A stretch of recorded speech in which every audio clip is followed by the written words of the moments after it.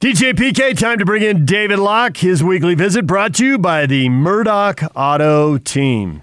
David joins us on the T-Mobile and special guest line. T-Mobile and Sprint are coming together to build the best wireless company around. Visit T-Mobile.com for online services and local store availability. David, good morning. Good morning. How are you, David? Good.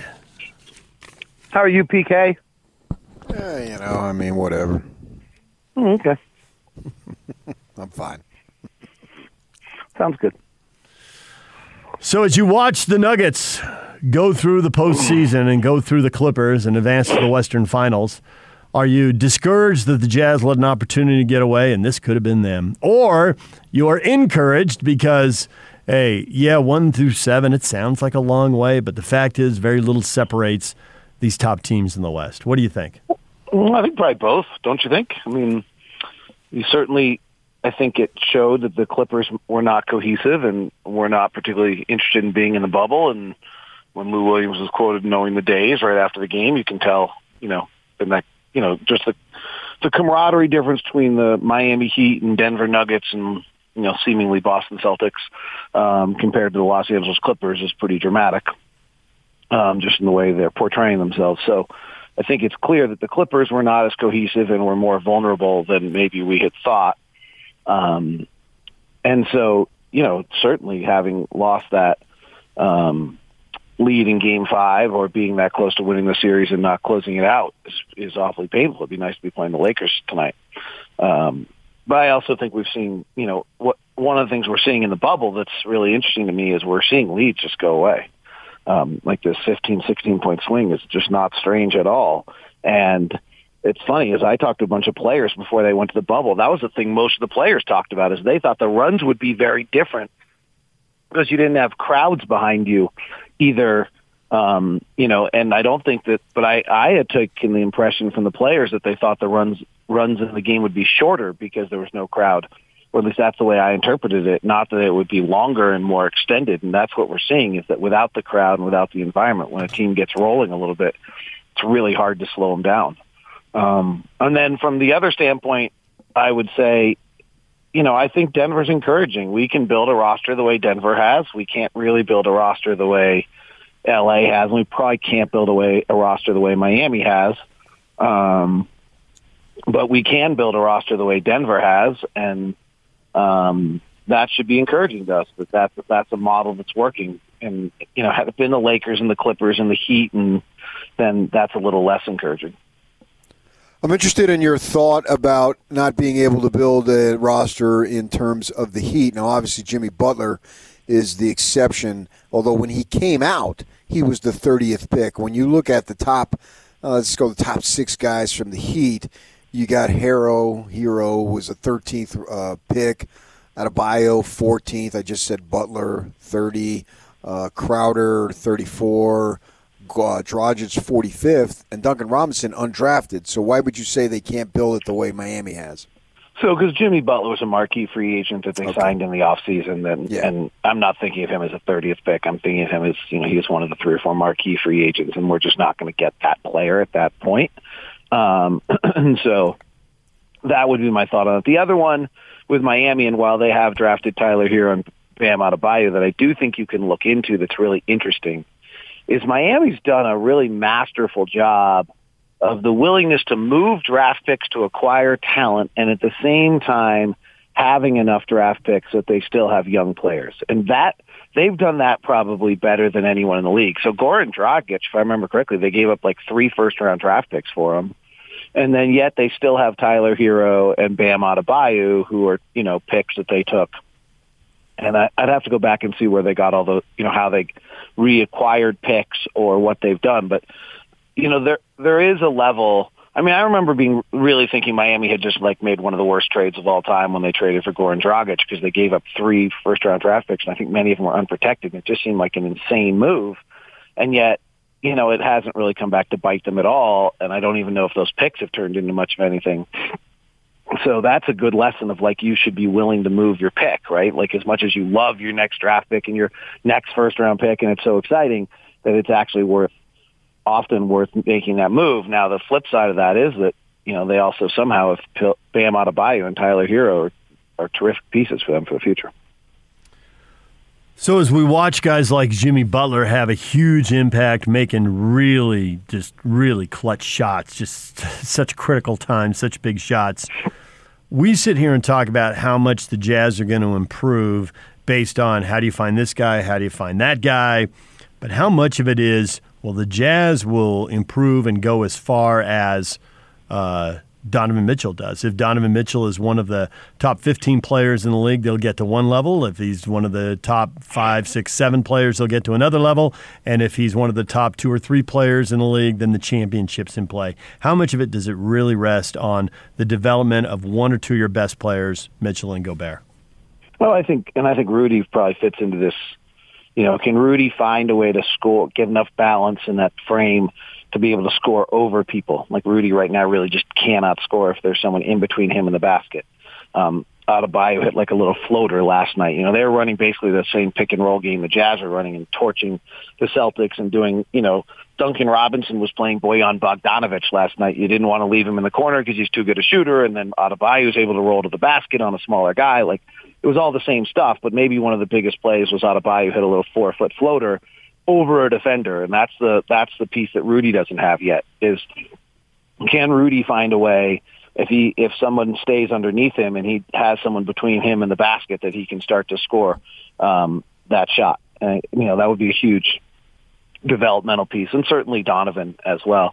The one thing that has been I think positive for the Jazz is that continuity seems to be important. Now, is continuity important because they're in the bubble and it's a unique circumstance, or is continuity important? I'm not entirely sure, but frankly, I think there's something to be said that the Warriors had a culture and they added Durant to it, and he actually screwed it up, but they were good enough with that culture that they kept winning for a while with their championship. That Cleveland team that won with LeBron had been together for a while. Tristan Thompson and all those pieces they had been together.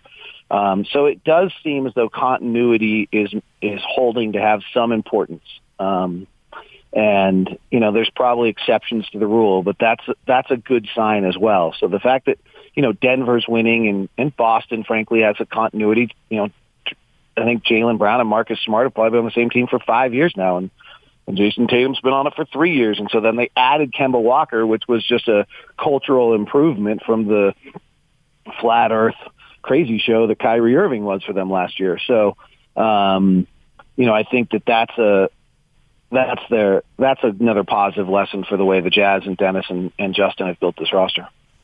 So I actually think that it won't be as far as Mitchell and Gobert, because it seems like they are, I don't want to use resigned, but they're planning to have those guys together. If you listen to Dennis Lindsay in his Zoom call, he's very complimentary of Gobert, and obviously Mitchell's a superstar in the making right before our eyes. So with these two guys, and you're paying them big time money, that the success of this franchise is going to be determined by those other guys, by the Adebayos and the Heroes and the Dragics and Jay Crowder and whatnot, to use the Miami example. So it's what expertise that the management of Zanuck and Lindsay can come up with to flush out the roster with some serious quality players, say like 3 through 7 or 8. Respond to that. It's an interesting thought. I mean, I'd still probably, I think it's a whole collective effort. So we're probably both, what David presented and what you presented are probably both accurate. I cannot figure out how Boston is not winning the series. I'm just totally mystified by it. I think Boston's so good and their roster's so loaded, but maybe it's that they're not deep enough 1 through 8. I have a hard time with that. I mean, honestly, last night they didn't win because they didn't play as hard as Miami. So, that one was simple. I mean, there's the offensive rebound. It turned out Tyler Hero throws away on the turnover and they don't get punished for it. To me, it's a symbolic play of the entire game. But Miami just played, the 3 biggest plays of that entire series right now are defensive plays, Bam's block and the 2 steals by Jimmy Butler. And those were all incredible effort, tenacity, reading the game correctly, plays. So, I'm not sure I'm answering your question. Miami might be your argument of 2 through 7 or 2 through 8 or 9, to get there. I guess what I'm saying, but I think that they're really winning because they're just playing harder and have incredible tenacity. I feel like Boston's top 6 is so much better than Miami's and really should be winning that series. I'm a bit stunned that they're not. Boston's just loaded. And then this next, the Denver series with the Lakers would be interesting. Like, as we go into it, who do you think has better players through 8 or 9 in their roster on these two teams? Yeah, I would have said Denver, but the Laker bench has impressed me big time of late. Yeah, I mean, the question is whether you can count Dwight Howard and JaVale McGee in that list, I think. Right? If it turns out, like during the regular season when JaVale McGee and Dwight Howard were on the floor against Jokic, the Nuggets torched the Lakers. But on the flip side, when Anthony Davis played the 5 and Jokic played the 5, the Lakers torched the Nuggets. So I think the answer in this series is whether or not Dwight Howard and JaVale McGee are actually part of your 1 through 8. If they're able to get 18 solid minutes out of their center position from either of those guys, then they count, and then all of a sudden then their depth is okay. But it'll be interesting to see. So one other X factor in all of that, I talked to Pace Mannion, just randomly had a call with him, and he went straight to, in the bubble, without the fans and the craziness behind the glass, shooters, if you just hit a couple shots, you can be locked in so quickly. It can be such a good environment for a shooter. And so that brings up the question, is Murray had the quietest 40 points. I mean, we were all amazed that the Clippers were blowing the 3-1 lead and then not competing in the second half of Game 7. But Jamal Murray went for 40. In another situation, we would have made a massive deal out of that. Is he going to go for 40 and be a huge X factor in this series? Well, he went for 20 in the second quarter, and I thought that won the game because watching the Clippers play in that series, what the Clippers wanted was just to be so much better than you. It was easy for them. And they were up 11, and Jamal Murray went crazy in the second quarter, and all of a sudden they went to the locker room, and the Clippers realized it wasn't going to be easy. And I just don't think they had the fortitude to fight through that. I know it sounds crazy in a Game 7, but I'm not sure we've ever seen a team just fold the deck chairs in a Game 7 like that in the history of the game. Like, I think it'd be really hard to go back and find all the important, and I'm not talking about like when a 1 seed plays an 8 seed, right? I'm talking about like a team that was supposed to be a championship caliber team get to into Game 7. The only thing I could think of that was close was when LeBron's Cavaliers kind of folded against the Celtics, and LeBron's in Cleveland, and he was just worn out, and he kind of folded his tent in that game. But I mean, I've not seen anything like what the Clippers did in the second half of that game, where they just literally rolled over and died in a Game 7 without fight. So to me, that second quarter by Jamal Murray when he had 20 was pretty loud, and it was the key to the entire game. I think I don't know how they guard Jamal Murray and Jokic are the Stockton Malone right now of the unguardable two-man game. I don't know how you guard it. I saw somebody talking about the key for the Jazz is to find a guard that can guard Jamal Murray. He just had to pick on the guard, and then he's not guarding him anymore. So I'm not even sure that that's the answer. I frankly think that the Jazz had some spans in there where they probably played about as well on Murray as they could. He went 3 for 3 in the mid-range, and the whole reason the Jazz lose the series, if I think it's Game 5, there's 2 random loose balls that fly out to Murray for open threes, and he hits them both. I mean, give him credit. Like, he just knocked them both down, and, one was off a Conley deflection, one was off a rebound, and that was the difference in that game. It wasn't anything out of a defensive structure. So, I don't know what they're going to throw Kentavious Caldwell-Pope, and they'll throw Rajon Rondo, and they'll miss Avery Bradley. They'll throw Alex Caruso at Jamal Murray, but when Jokic sets the pick, is Anthony Davis coming out and guarding him? Are they trapping him? And then if they trap him, then Jokic is conducting. I think a little bit to PK's point, like, I think they're going to make Paul Millsap, Jeremy Grant, and Gary Harris make shots early in that series. And if they do, then what we've seen is that Denver gets better and better and better offensively as the series goes on, because Murray and Jokic just seem to have the answer to everything. When it comes to the draft, you like to do a lot of research and all that stuff, and I'm wondering how much of a crapshoot it's going to be without individual workouts and all the things that led the Jazz to draft Mitchell, and how do you think it's going to play out?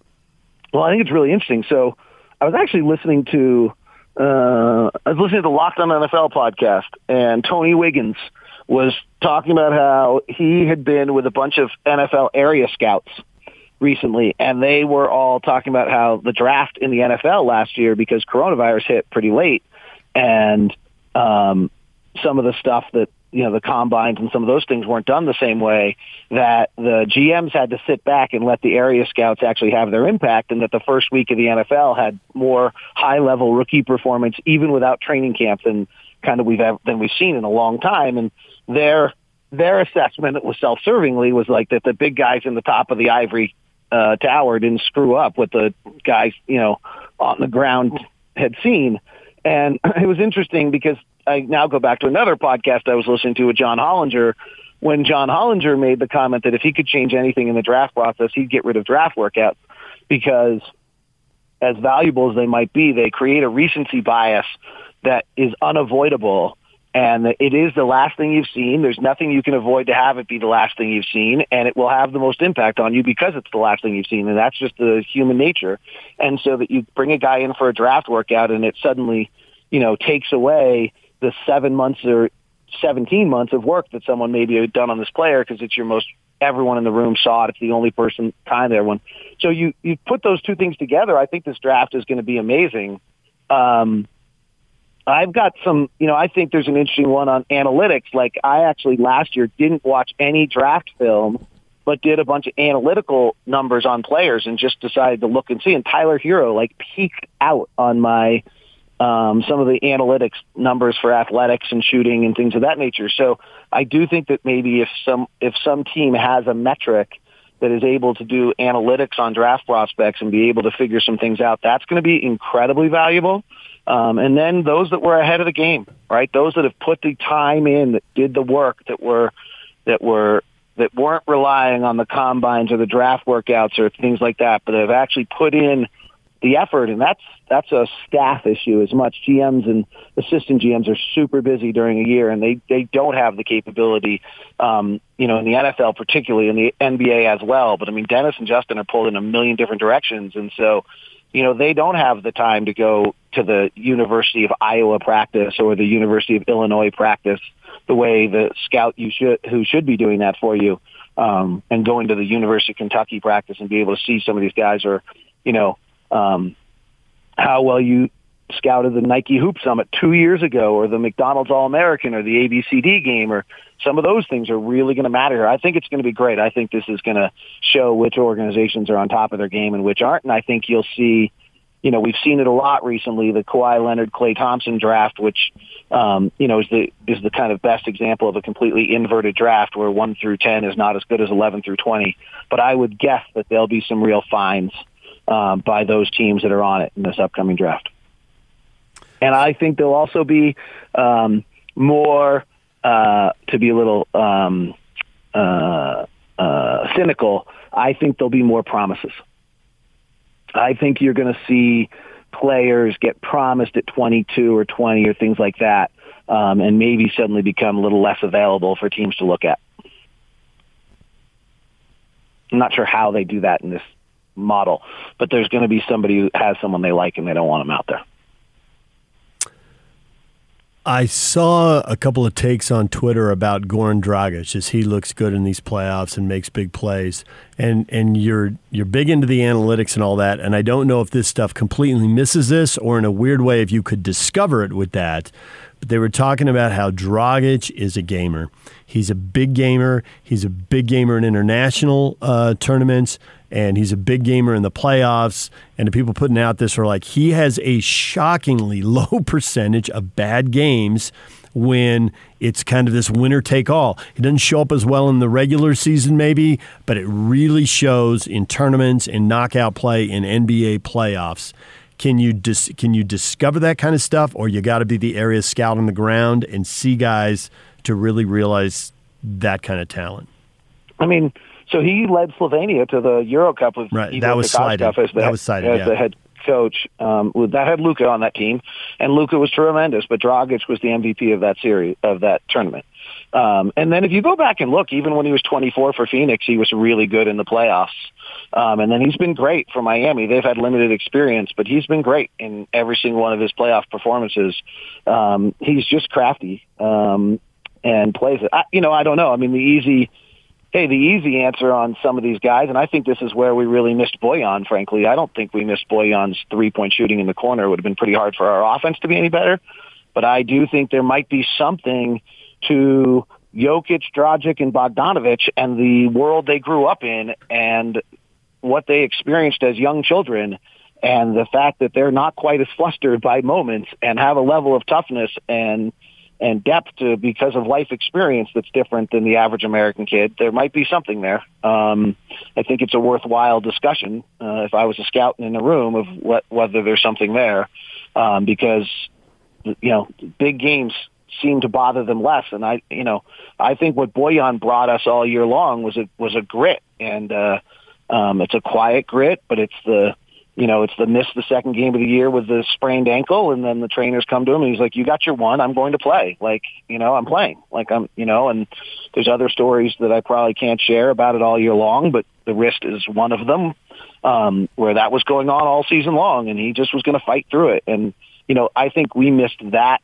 intangible aspect of Bojan Bogdanovic. And if you want me to say like we would have beat Denver if we had Bojan, the answer to that to me is yeah, but it wouldn't have been because we hit another corner three or we made another shot. I thought we did, our offense was clicking at 130 for most of that playoff series. Hard to get any better than that. It would have been just because he has a grit level to him that is a little different than anybody else we have. So then the Jazz need more itches on their team then. So far the teams with itches are scratching them well. Nice. Oh, maybe we should leave it right there. Maybe it was terrible. That was a setup. It was terrible. Okay, one more thing then.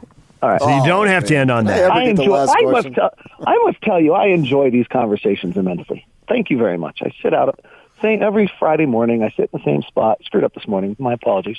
And I really enjoy these conversations. You guys are terrific. Can the Nuggets upset the Lakers, or the favorite is the favorite for a reason, and the Lakers are going to the NBA Finals? It sure feels like the Lakers are going to the NBA Finals. The flaw the Lakers have is that they just are not a very good half-court offensive team, and they will go through this playoff run having not played a above-average defense. It's pretty nice. I thought they were really vulnerable. I thought I took the Clippers because of this. They're 19th in the league in half-court offense. If Anthony Davis does not get out and run, and they don't get, if they don't get somewhere about 15 to 18 to 20% of their possessions in transition, they bog down really badly. I don't know that I think Denver can prevent them from doing that. And frankly, if Jokic has a weakness, it's probably he doesn't change sides of the floor with great alacrity. And if Denver has a weakness, it's that they crash the offensive glass with such propensity that they are vulnerable to the transition game. So I think, can the Lakers, there's two things here. Can the Lakers get enough possessions with Dwight Howard and JaVale McGee in the game so that Anthony Davis can be playing the 4 and out sprint Denver's defense? They play about 7% more of their possessions in transition if Davis is at the 4 than if he's at the 5. So I've always thought that the key for the Lakers was to get him to get him out and running. On the other end, in this series, he may be able to outrun Jokic well enough that if he can do it at the 5 as well. So the mechanism by which Denver wins this series makes it a half-court game. They're a much better half-court team. The Jokic-Murray combination is better than anything the Lakers have, even with LeBron and AD. So that's the way to get it done, but I'd be surprised. And I do think the Lakers' defensive length, which has just been awesome all season long, will have an impact on Denver. And I'll tell you who it is in a minute, but an NBA media member from outside of this market has already guaranteed me the East is going to win the NBA Finals.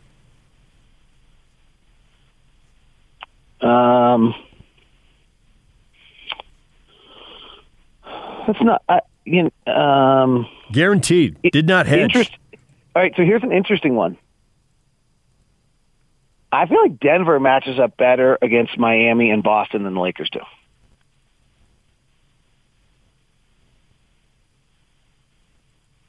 But you don't think they're going to get there? And I don't really think they're going to get there. So so I'm kind of agreeing with that person. You know, Boston, Brad Stevens is a great coach. I'm not trying to minimize this at all. I don't know if it's because of the zone. I don't know if it's because of the youth of the team. I don't know if it's just because this is a reality of playoffs and I don't get it.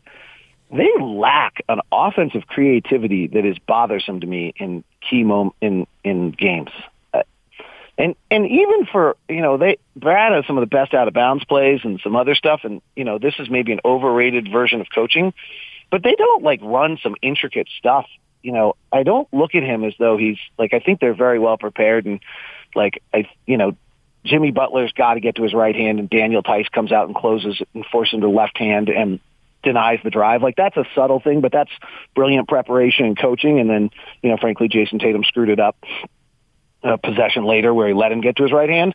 But the first one is kind of what is great preparation. That's great coaching. So I'm not trying to criticize, but I am underwhelmed by what they run offensively and what they run as the game goes on offensively. So in that sense, I'm not sure. I think Boston could beat either the Lakers or the Nuggets. Yeah, PK and I were jointly horrified by the amount of standing around and dribbling in the last 3 minutes of Game 1. They were in a good spot, and all that isolation stuff didn't make any sense to either one of us. Even if you watch them early, I watched really closely last night, even early in the game or early in the second half was really bad. Now, that might have been because of the zone. But it's not, that's just not, they're not, there was the audio cut of Brad telling the guys, great job, you're swinging it side to side and you're getting on both sides. They don't do that a lot, actually. It's interesting that they don't. Now we're used to watching the team that moves the ball an inordinate amount of time and plays advantage basketball. And maybe if we had Boston's talent, which is, just extreme. I just think Boston's incredible. I just think they're so good. I'm just flabbergasted that they're losing. But, the other one is, by the way, I'll just leave this out there. I don't know anything. I don't have any insight on this one. This is just totally me watching. I cannot believe Jaylen Brown is sticking around there. He cannot be okay at this stage of his career, considering some of the nights he's had when he's been on his own, of just watching Kemba Walker and Jason Tatum take every shot and then Marcus Smart snaring a possession every now and then and becoming an offensive rebounding putback guy for the fourth quarter every night. That cannot be okay with him. He is a third pick of the draft who thinks very highly of himself and wants more. I think he is the next Harden. It's just a major piece that gets moved out of because there's not enough possessions on that team. Mark it down. David, as always, we appreciate the time. Thanks for joining us. We'll talk to you again. Talk to you soon.